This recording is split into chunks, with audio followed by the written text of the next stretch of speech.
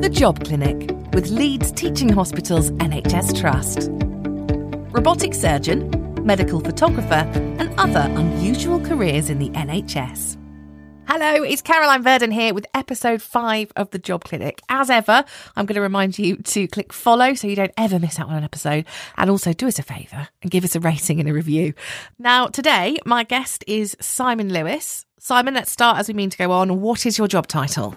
I'm a medical photographer at Leeds Teaching Hospitals Trust. What does being a medical photographer involve? So medical photography covers a vast, wide range of services for the Trust, all the way down from we do about 50,000 eye scans a year. We do about 15,000 clinic photography related tasks a year. We cover all ward photography, so we support tissue viability with tracking pressure sores and wounds. We do learning material in theatre and stuff like that. And then obviously on top of all that, we do most of the Trust's PR work, all the video shooting for publicity and any films that need making, and just everything really. Your days must be so interesting. They're busy, like most departments in the NHS. We are absolutely rammed. I guess the best thing about LTHT is there's over 40 of us in staff. That goes from about 9 or 10 designers to video editors to clinical photographers to ophthalmic photographers. There's quite a lot of us. But we're rotated across 5 sites of the hospital. So on a Friday when you get the rota through, you're always somewhere different and always somewhere new. I can picture in my mind, in terms of, PR photography, you there with a camera, you look this way, pose this way, whatever. I can picture that. Yeah. But when it comes to like the ophthalmic photography, how does that all work? So the ophthalmic photography is all done on specialist machinery, which we're all trained on, specialist eye scanning machinery. So that is quite different to using a standard camera. But the principles are very much the same. You still need to, get the right position, do the right exposure, and things like that. So it's not as far away as you might think, but they don't look like cameras. They do have a lens on the front, but, they're not like cheese.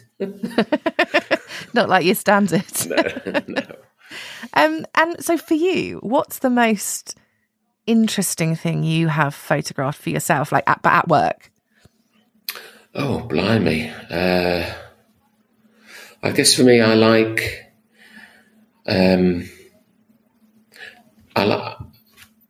things when you see really interesting things in theatre that make a big difference to someone's life.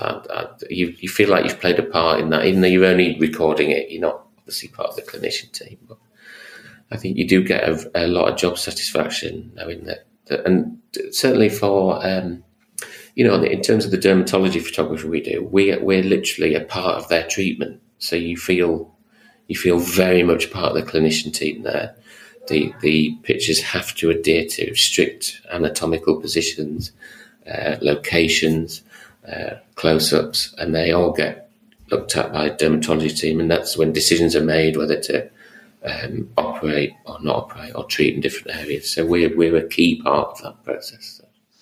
And when it comes to being there in theatre and being able to video sort of what's going on, what sort of operations have you been a part of? Everything. I mean, I know that's not probably a really very good answer, but you literally do not, when theatre call comes through, you literally do not know what you're going to find or experience. So there's a big buzz to theatre photography. So it's someone's having a heart transplant, someone's having a baby, someone's having an appendix out. I went to photograph a pioneering, I don't know the full details, but it was a company from America trying a brand new cancer treatment out for cancer of the liver. And this involved putting a big water tank on the patient because the treatment had to be done through water. And it was amazing. It is a very interesting job. I think it's pretty incredible to think that you could turn up at work not knowing what to expect. And one minute you could be taking a picture of, some children playing on the ward, and the next minute you could be taking some pictures of the inside of someone's body. Like, that's incredible. Yeah, that's exactly it to a T. Do you ever find yourself floored and amazed by the new medical procedures that you're videoing?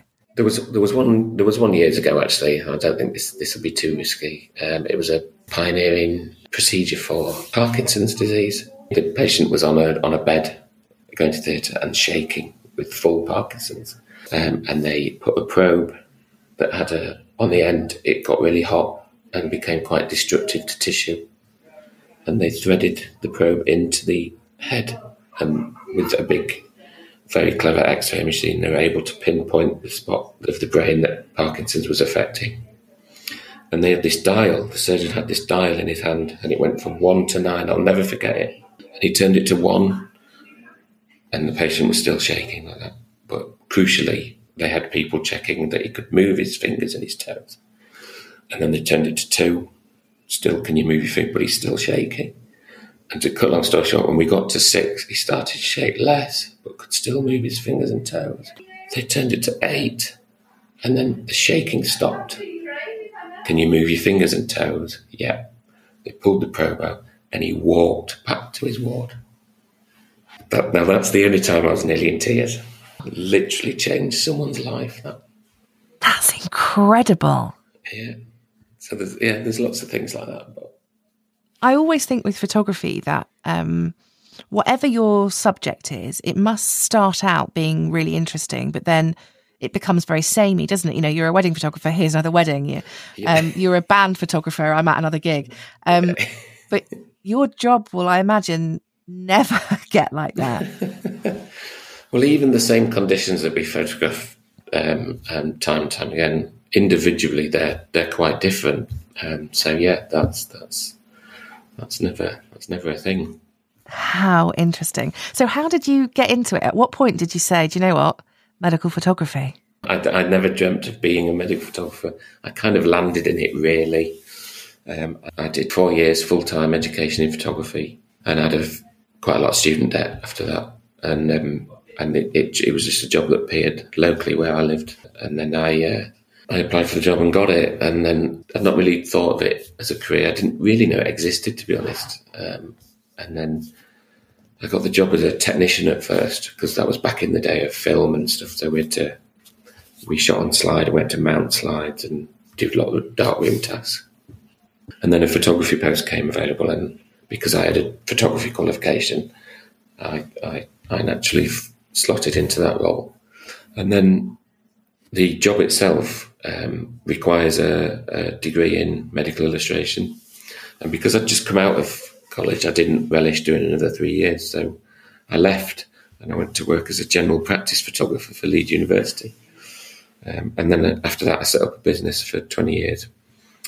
But in 2015, I had a bit of a life-changing accident on a road bike. And it made me view things a bit differently. And I just wanted, I just wanted to be part of a team again. And there was an opportunity to come back to the department I'd left. What's the more traditional route in?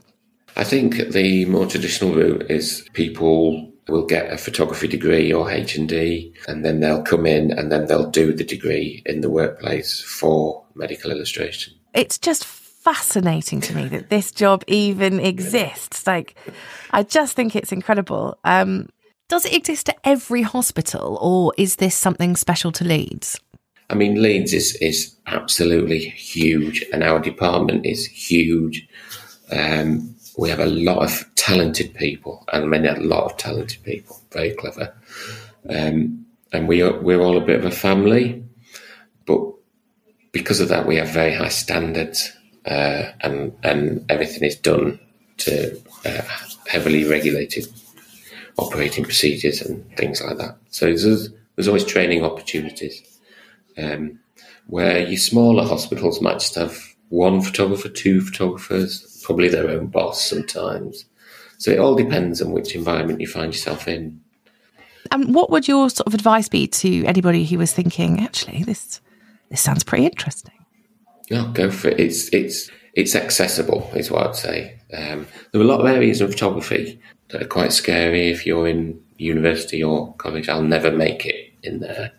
And I had a studio for 20 years doing food photography for Asda and Morrison's. So, and believe me, that's very difficult to get into and make it work. I don't think medical photography is as hard a route, but the learning curve is way up there. And I'm guessing it has to be because of the huge variety of different situations that you find yourself taking photos of. I mean, we do big film production, video, film, 3 camera setups, all that. We do major productions, all the way down to photographing someone's little toenail. Simon, listen, thank you so much for chatting to me. It has been absolutely, and I know I've said this a lot, but it's true. It's been fascinating finding out all about your job and your career. If you would like to find out more information about what it's like to be a medical photographer, then there's details in our show notes. Coming up in next week's episode, we chat to Lambros Lambry, who is an enterprise architect, which it turns out has nothing to do with either car rentals or designing buildings. Who knew? The Job Clinic with Leeds Teaching Hospitals NHS Trust. Robotic surgeon, medical photographer and other unusual careers in the NHS. The Job Clinic is an under-the-mast audio production.